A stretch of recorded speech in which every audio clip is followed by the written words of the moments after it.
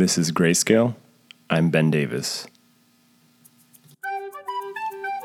We're going to mix it up a little bit today. Normally I'd interview somebody else, but today I'm going to bring you a different story. The story that started all of this. My own story. And joining me today will be Camille Fleming, fellow faculty member at Swedish First Hill Family Medicine Residency. And as always, names are changed to protect the identity of our patients.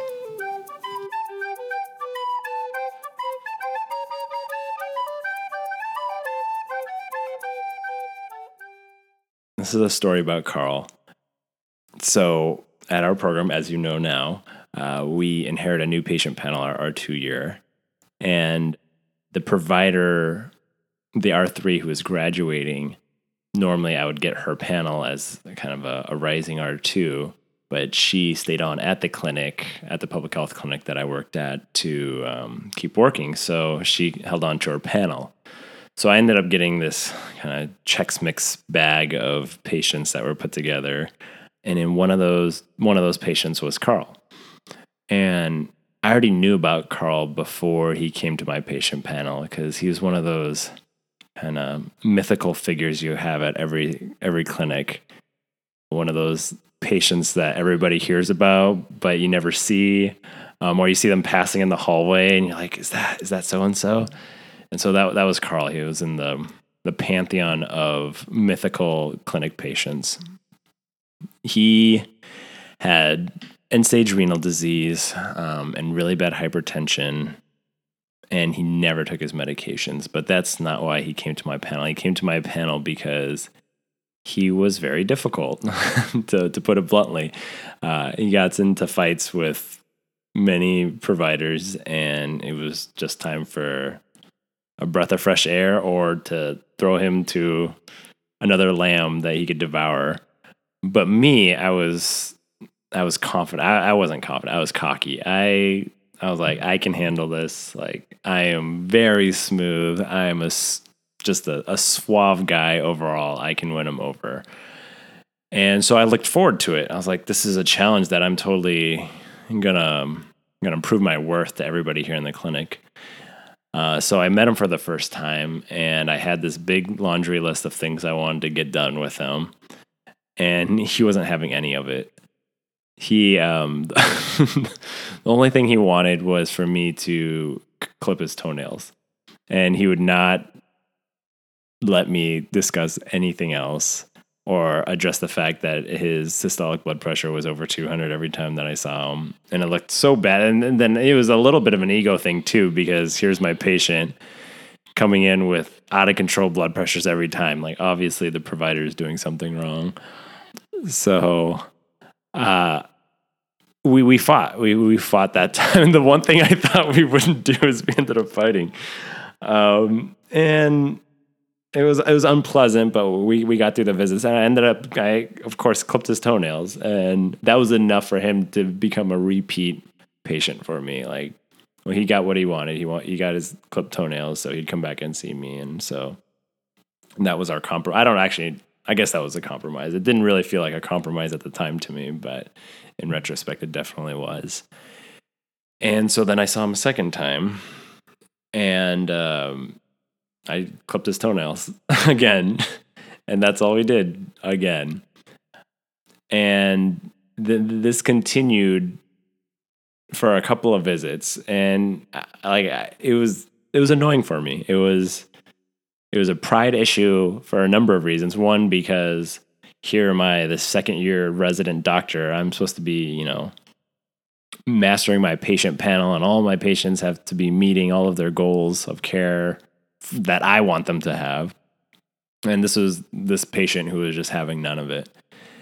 And at some point along the way in second year, I gave up in a way. I said, I'm not going to try to address his blood pressure or the fact that he misses dialysis all the time.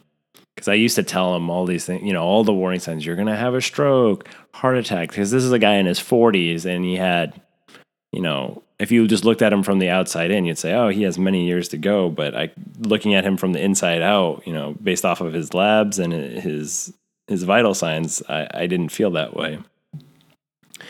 And so all the things the scare tactics that I would try to use to scare him never ended up working. So I figured I would just give up on them. And I felt defeated in a way, but it was weird in that kind of defeat. I felt a sense of peace that, I'm okay with this patient doing whatever they want, and wanting their own goals of care to be met and not my own goals of care for them. And another thing that I had to get over was the fact that my notes were so damn short. It's because it looked so bad every time someone would look at one of my notes. And my notes are not usually that lengthy to begin with, but these are some really brief notes. I've now known after this incident, or not incident, but after this experience, I now know to just write more of what my patients are saying so that it at least looks like I had a meaningful conversation with them. But the notes were incredibly short, which was also frustrating for me. But in that moment of, what I perceived to be defeat at that time, something changed where we started getting along more. Like before, we were not getting along because I had my own agenda, he had his own agenda, and we fought and fought. And I, from my perspective, caved in. But once I was fine with that, we started having really great visits, and we would have these set topics that we would always talk about. And one of those things would be clothing. Now, like Carl had this, he had this weird sense of style. He reminded me of a member of A Tribe Called Quest. But then on like another day, he could totally look like a hipster from Seattle. And I would often make fun of him because he would bring in numerous Walkman. Like nobody carries one Walkman anymore. And this was not a hipster thing where he was trying to be cool. Like he just owned several Walkman. And when they would break, he would just find more somehow. It's like he raided every 1990s teenager's locker in high school. And so we would talk about that a lot. And then he would make fun of me a lot too, because I had a pink shirt that I still wear.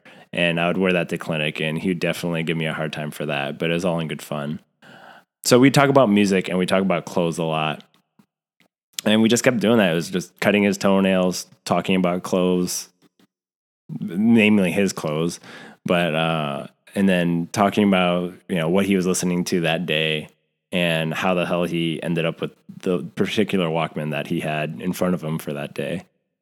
And eventually I felt like I was starting to break through, because these visits, even though we didn't address any of the things that is on his huge problem list, it felt like there was a connection, and that was meaningful. And, then I tried my hand at addressing his problems again on his problem list. And so, several visits in, when we're making this connection, I decided to talk to him about his dialysis and his high blood pressure again. And he still wasn't having it. So, but it didn't feel like a defeat at that point. It felt like a conversation, which I think was a win overall. And this went on, all throughout third year of residency, where we'd kind of shoot the breeze. I would talk about his blood pressure and his missing of dialysis, and he would, kind of nod and like half dismiss it. But it was good enough for me that we were having a little bit of a two-way encounter. So fast forward to the end of third year. This was a week before I was supposed to graduate, and I was hanging out with a friend, and I got a page. And I wasn't in clinic. I was doing something else that wasn't even on campus. And I remember getting the page. One of the nurses said, "It's about Carl. Can you please call me back?" So I called her back, and she said that Carl was in the hospital, and he wanted to see me, and he only wanted to see me, and he had a stroke. And I remember hearing that, and I was just totally floored. Like this boogie monster that I've been advertising for the good part of 2 years that, I thought could be a possibility, but I don't think I've ever had a patient up until that point have that bad of an outcome, which was something that I foresaw or at least warned about, occur. So in a way, it was this weird,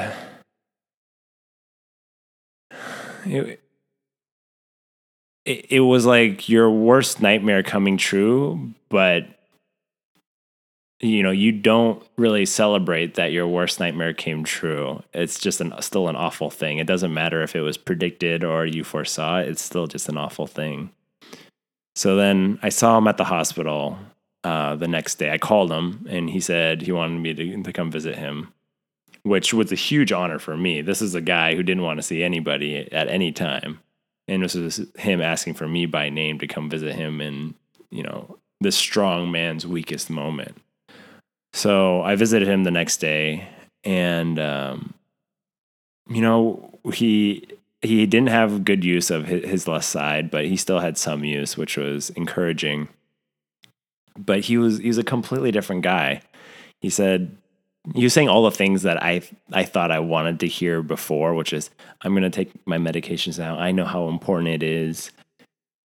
I'm a new man from now on. Like I'm going to get my act together. And normally I think myself 2 years prior would have loved to hear that. That would have been an ultimate victory. But to me, it felt bad, and it felt not even bittersweet. It just felt bad that it took this type of event to create this type of change. And then, of course, then I reflect back and say, maybe I should have been more forceful. Maybe I shouldn't have backed off when I kept on talking about strokes and heart attacks and taking his medication. And maybe it was a bad thing that I tried to be his friend. Maybe I should have been content in him leaving my patient panel, but at least knowing what could potentially happen if he didn't heed my advice. But what outcome do you think might have happened if you had been more forceful? Looking at it objectively, I don't think anything would have really changed. I maybe have delayed, the end outcome, but I think at that time I at least thought, well, if he took his medications, his blood pressure wouldn't be, 205 over 115 every time I saw him, and it might be a little bit more reasonable. And do you think he would have called and asked for you? No. And in the end, that was the thing that I took away most, was even though this was this really bad thing that happened, we made this real connection that I think was ultimately much, much more powerful and meaningful than, listening to your doctor's orders. I think in the end, I was okay with that bad outcome. And to me, it was right before graduating, I think I finally learned that it's okay for bad things to happen sometimes, and bad things do happen, and it's the relationships that you encounter along the way, and the ability to be there with another human being when they're going through something difficult is just as potent as trying your best to avoid that bad outcome. What would you tell the R2 who was going to pick him up?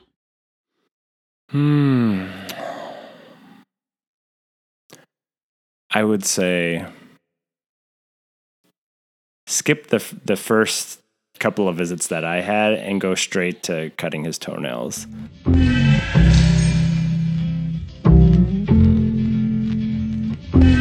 So that's actually not the end of the story. So Carl is the reason I made this podcast. And so I was in clinic precepting at the same public health clinic a year later. And the same nurse who paged me that day was right next to me, and she said, "Oh, by the way, I heard from Carl. He called." And I haven't heard from him for a year. I thought he could be dead. He could be anywhere in the world. I don't know where he could be. And he told me when we were in the hospital, I'm going to move back with my family, which is kind of on the other side of the state.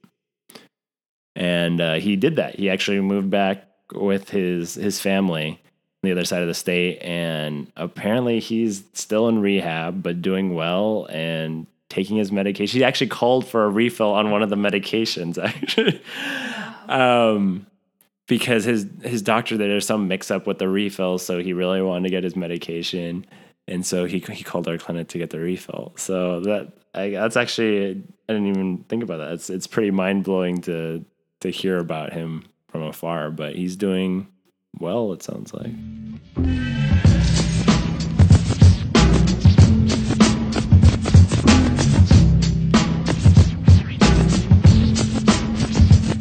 Can I kick it?